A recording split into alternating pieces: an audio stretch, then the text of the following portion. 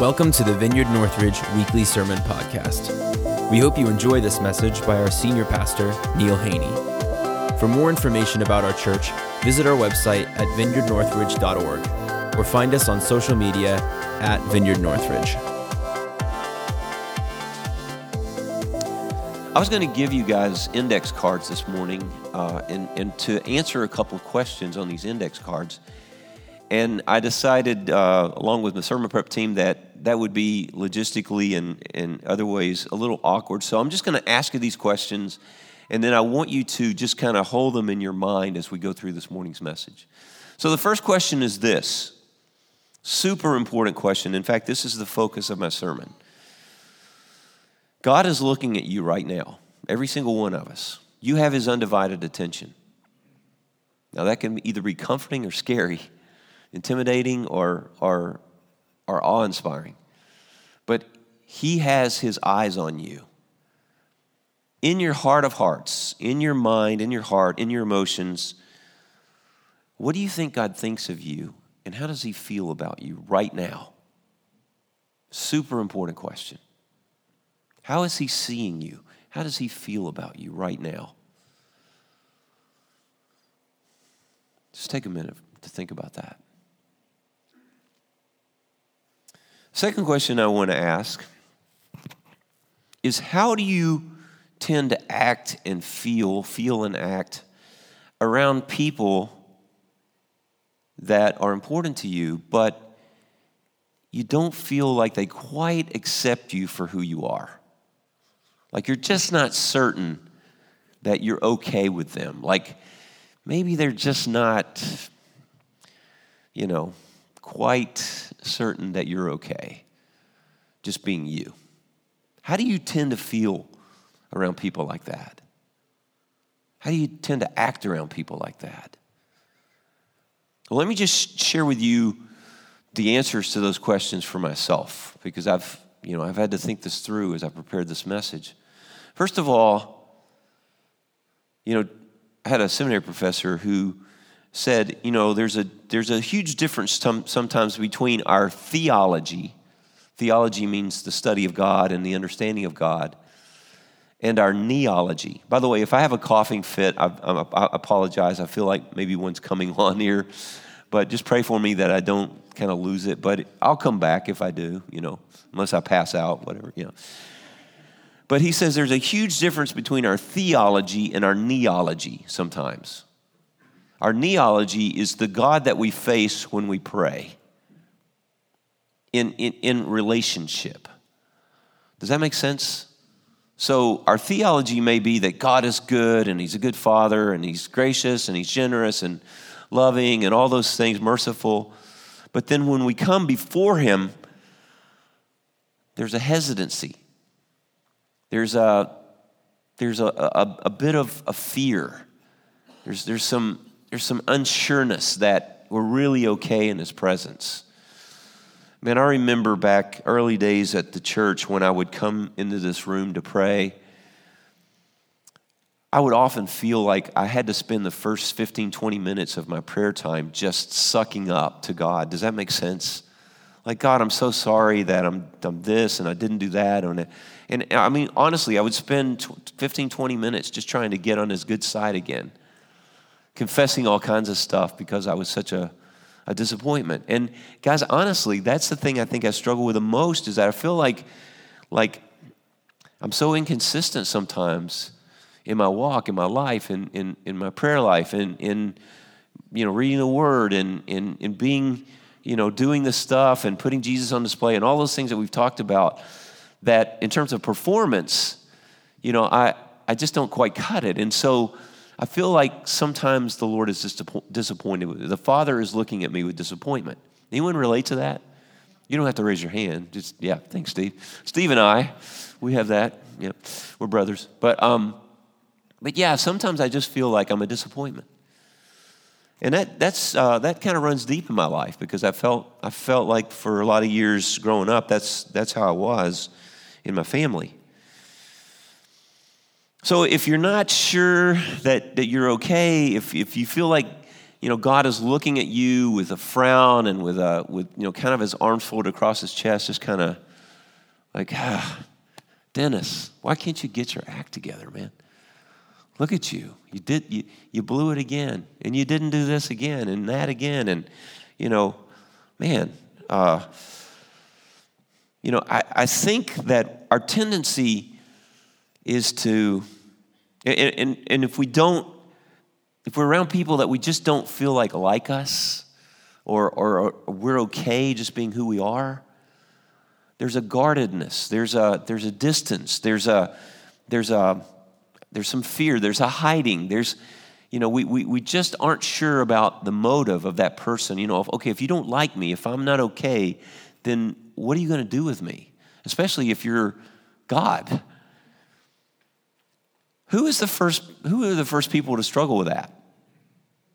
Think about it. Adam and Eve. It's exactly what they struggle with. Once Satan put those questions in their minds about his goodness and about his motives and about how he related to them and that he was holding back from them. And you can't really trust him, and he's not truthful with you. You surely will not die, he says, the enemy says, if you eat this fruit. He just knows that in the day of you eat of it, you'll be like him. You'll know good from evil. And they bought the lie. And then afterwards, of course, they hid in the bushes and they put on fig leaves, basically mask, and they were afraid. And that's kind of been the human condition since then. And so, what about that? What has God done about that for you and me? Because I'm telling you, let me just say this really clearly, and I'm going to say it over and over again because this is the primary point this morning. Your belief about the way God sees you and feels about you is the most impactful thing in your life in terms of how you live in this life, on this planet. Now, it's not the most important thing in your life in terms of Christ's salvation, what Jesus has done for you, your faith, and all that sort of thing. All those things are important. But in terms of how you live your life and how you walk through this life emotionally, relationally, with God and with other people, even with yourself, so much of it depends on the answer to that first question. And if you're not sure that you're okay, then you're going to live a life of angst, anxiety, of fear, of hiding, of putting on a mask, of just not being okay, not feeling okay. Waking up in the morning with a knot in your stomach and a lump in your throat and thinking, how am I going to get through this day? Because, I'm just a loser. I'm just not cutting the grade. That's how you feel. And there's one of two ways to deal with that. If the relationship with God has not been taken care of by Christ, and Dennis and our whole point of this series is Christ has taken care of this problem for you and for me. He solved it for eternity by one sacrifice. He has perfected forever those who are being made holy. So you've been perfected in your spirit, you're being made holy in your soul, and that's his responsibility. That's God's job. But in the meantime, the blood of Jesus has covered you. The Father has run out to meet you and thrown his robe of righteousness around you and hugged you in your pig slop and invited you home to celebrate you as a conquering hero. That's who you are. That's who we are. And nothing is going to change that. It's the gospel. It's the scandalous gospel, guys. It's scandalous. And the relation, see God in eternity, the Father, the Son, the Spirit, they know us already. An eternal God never comes up with a new idea. He's known you and me for all eternity. He knew our names, our hair color, our eye color. He knew exactly how he was going to knit us together in our mother's womb. He knew what he was calling us to and for. He knew that he wanted us to be with him for all eternity as sons and daughters. He knew that in eternity, and he also knew that we would go through the fall and that Jesus would have to come and suffer and die. He knew every aspect of the suffering of the Son of God, God the Son, and they still felt like you and I were worth it to go through that. And that's the heart of God. That's the love of God. Those songs we sang this morning, hey, listen to me. You who are parents, man, when I heard my son say to me in a text message, I'm scared because I'm sitting up with my daughter and she's not breathing well. I wanted to climb through the phone. I wanted to get to him. I wanted to wrap my arms around my son and my granddaughter and my daughter-in-law and just love them.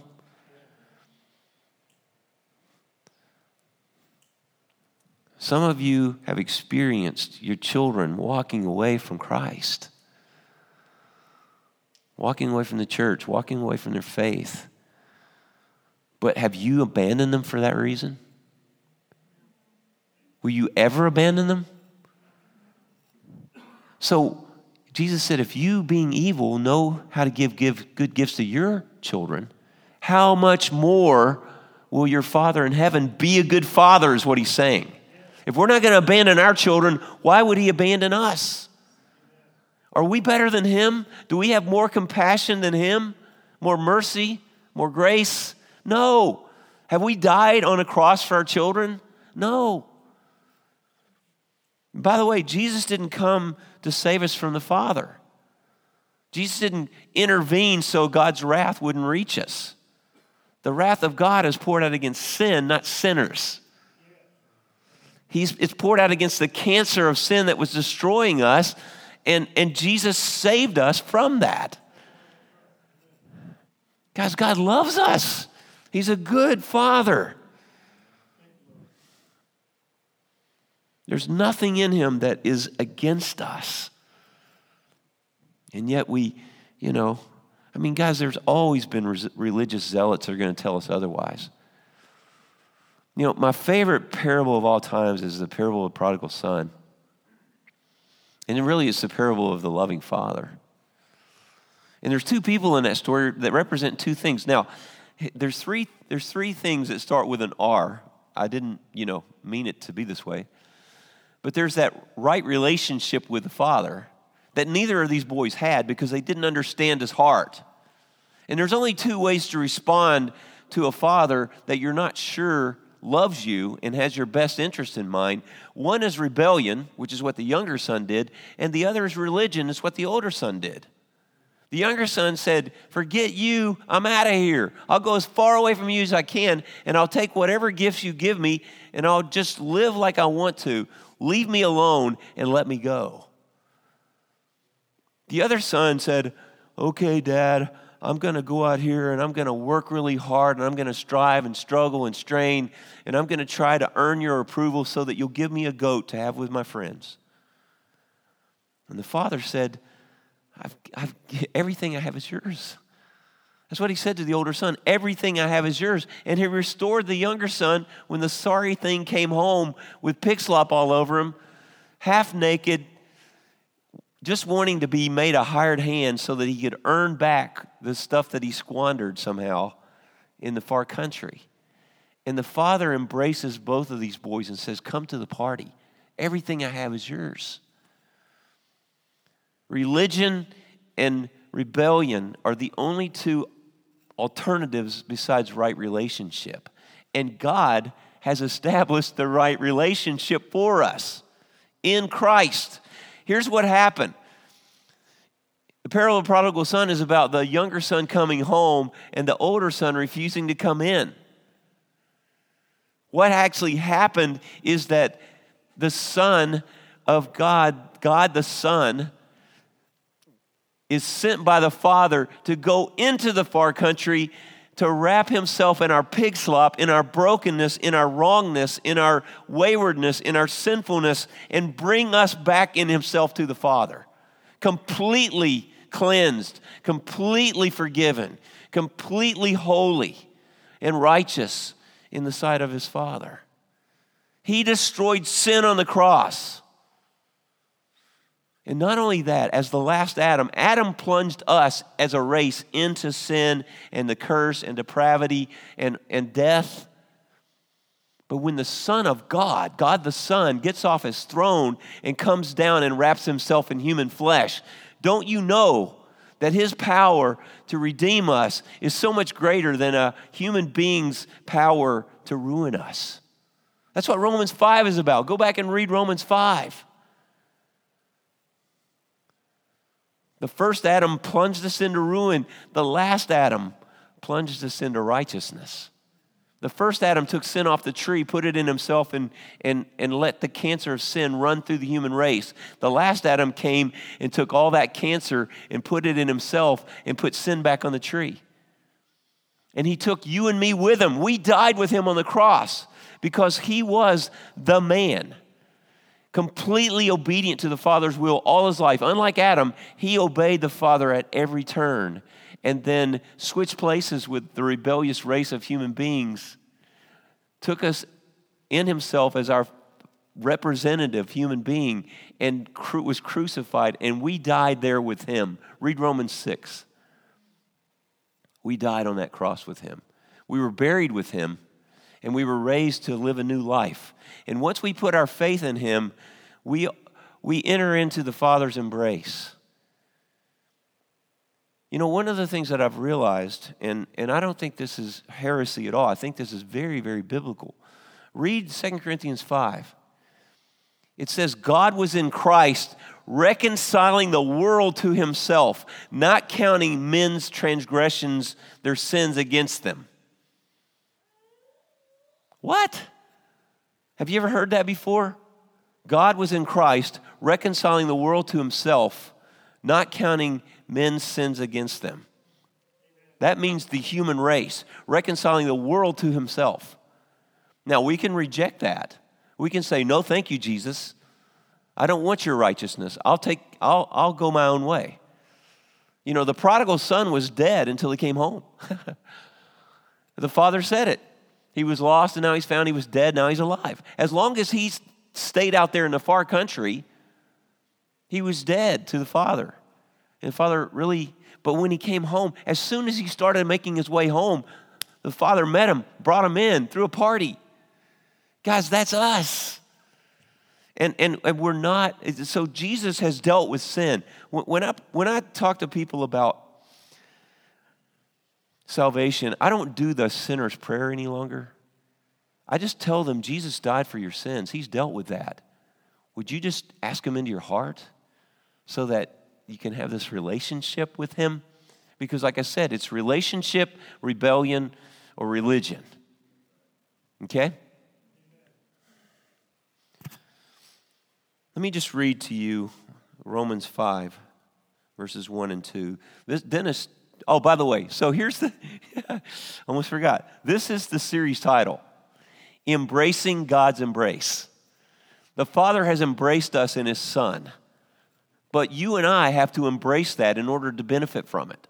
If we reject that, then we're going to live either in rebellion or religion. We're going to keep our distance.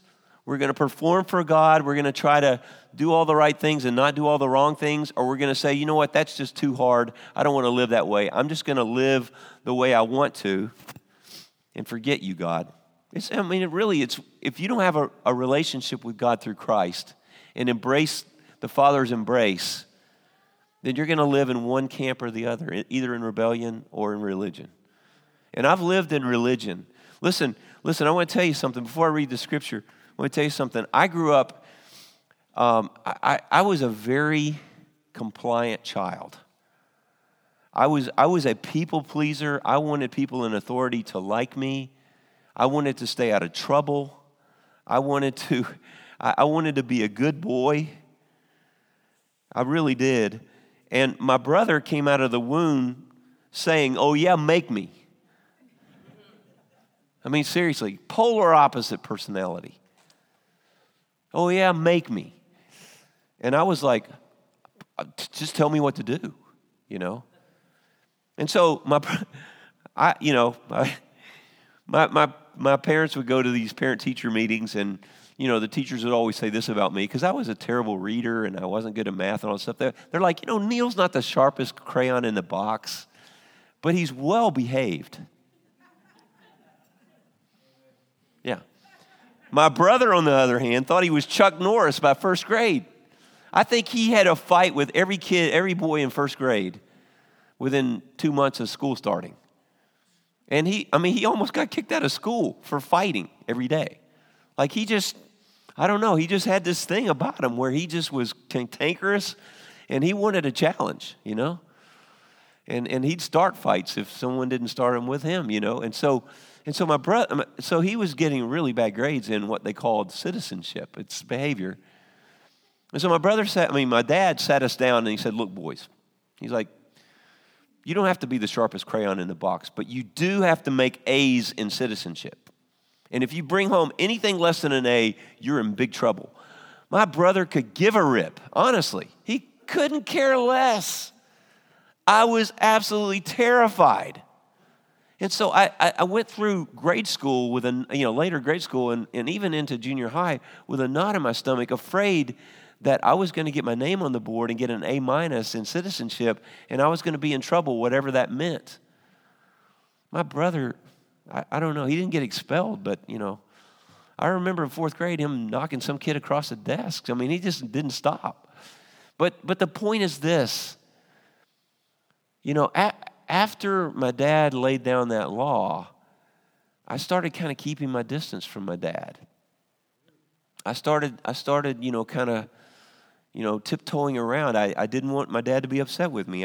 He had laid down the gauntlet there, and I just remember never feeling like I was quite measuring up after that. And so I remember the moment that changed for me. As I got, into high school, my dad relaxed some of his standards when it came to behavior. I was already a good kid, and he knew it. Not that my brother was a bad kid, but he was. But anyway, he was. I guess that's what it takes to be a hard-nosed businessman. But anyway, excuse me. I remember my dad. I remember my senior year of high school. I felt like a total failure. It kind of caught up with me, this whole performance thing, and I just remember feeling like I was really a failure as a student, as a high school student. My best friends in high school were valedictorian in one school, and then I moved my senior year, and my best friend my senior year was senior class president, and we hung around with all these kids that were in all these clubs and National Honor Society and all this stuff, and the only thing I did was run track and cross country. I really didn't do much else besides just try to, get through my senior year of high school. And so I felt like a failure. And so late spring of that year, I wrote my dad a letter and just apologized for being such a loser of a son and stuck that letter under his pillow. And this was like just before he got home from work. I have no idea how he found that letter before he went to bed that night. I have a sneaking suspicion that my ninja mom knew it was there somehow, because she's like spidey senses. I don't know, but I was just so exhausted. I cried myself to sleep to take a nap after I put that letter under his pillow. I was just really depressed, and I'd been asleep for about, half an hour, and all of a sudden my dad woke me up, and he's kneeling by my bed, and he's like, "Son, I just found your letter." And he's like, "I just want you to know, I just think you're a great son. I don't see you as a loser at all. I don't see you as a disappointment. You're awesome." And he just started telling me all the ways that he loved me and appreciated me and the things that I'm not saying this guy, I was a teenager, Teenagers are stupid. Some teenagers, I was anyway, but they can be. No offense to any teenagers here. But I just remember him hugging me and kissing me on my cheek, and I cried, he cried. And from that moment on, our relationship significantly changed. And by the time I was in college, we were best friends. Like, I'd rather spend time with my dad than any of my friends. Do you see what happened there? The relationship got corrected. I began to believe that my dad not only loved me, but he liked me, that I wasn't a disappointment in his eyes, and that I was accepted by him. I was appreciated by him. He liked who I was, and it changed everything about my relationship with him. Talking about this whole growing up thing, I was in a conference a couple months ago, and More Love, More Power, and one of the workshops, the speaker talked about soul nutrients that kids need when they're developing as children. The soul nutrients, there's 4 things that they need in order to develop into a healthy self-image and become healthy emotionally. And these are the 4 things. Number 1, that they belonged, that they weren't some accident, that they actually, even if they were an accident, that they were accepted and embraced and belonged. Number 2, that they were loved for who they are, not for what they did. Just love for who you are, not for what you do. You don't have to perform to be loved. You're just loved. Number 3, that your life has significance and purpose. Every kid needs to know that their life has significance and purpose. And finally, their identity. You're a son of God. You're a daughter of God. You're a man like me. You're a woman like your mother.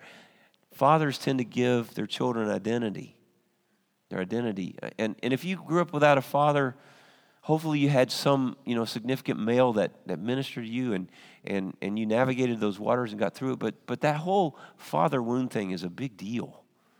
And I want to say this, of those 4 things, the most important of all of those, is to know that I'm loved not for what I do, but for who I am. Because everything else hangs on that. And it's the same way with your relationship with God. If somehow you don't know that you are loved for who you are, and you feel like you're a disgust or a disappointment, or that God's frustrated with you or angry with you, you're going to live a life of torment, basically. I mean, it may not be like super horrible torment, but down in the depths of your soul, there's going to be a lot of fear and anxiety. There's going to be a lot of putting up masks and fig leaves and keeping your distance. And the relationship is not going to be what it needs to be. And you're either going to rebel or you're going to perform. You're going to go towards religion. No wonder what we think God thinks of us and how he feels about us is the most impactful thing in our lives. And what Dennis and I want to tell you as clearly as we can speak, and I'm learning this myself all over again. Man, I came up with that disappointment because of inconsistency thing really quickly when I thought about how God saw me. What we want to tell you is that you're embraced by the Father in his Son. That you're accepted in the Beloved. That what Jesus has done for you, he's also done with you and to you. And he's brought you into the Father's embrace. And whether you see it or not, whether you realize it or not, and whether you even believe it fully or not, you are loved just for who you are. And the Father not only loves you, he likes you. And you're in his embrace. And the sooner you embrace that fact, the sooner you will get free. The sooner you can relax, the sooner you can enter into the rest of the believer, it talks about in Hebrews 4. Because there's still a rest that we can enter into where we can stop working for God's approval. We don't have to keep the law. We don't have to keep the 10 Commandments. We don't have, it's not that, we're lawless. It's just that obedience out of love is so much better than obedience out of law. One is death, honestly. One is the power of sin, by the way. The power of sin is the law, it says in 1 Corinthians 15.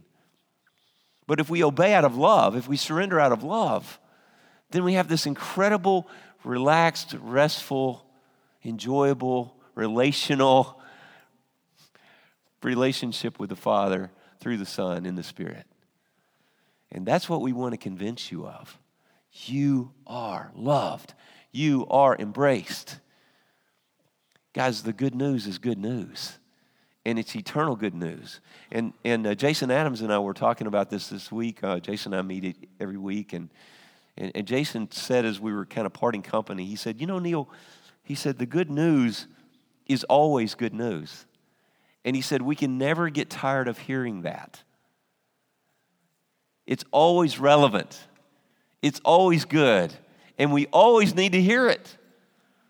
And that's why we're going to just keep pounding it home because I mean, it's not that this year, I guarantee you, we're going to talk about a lot of stuff. There's a lot of stuff to talk about.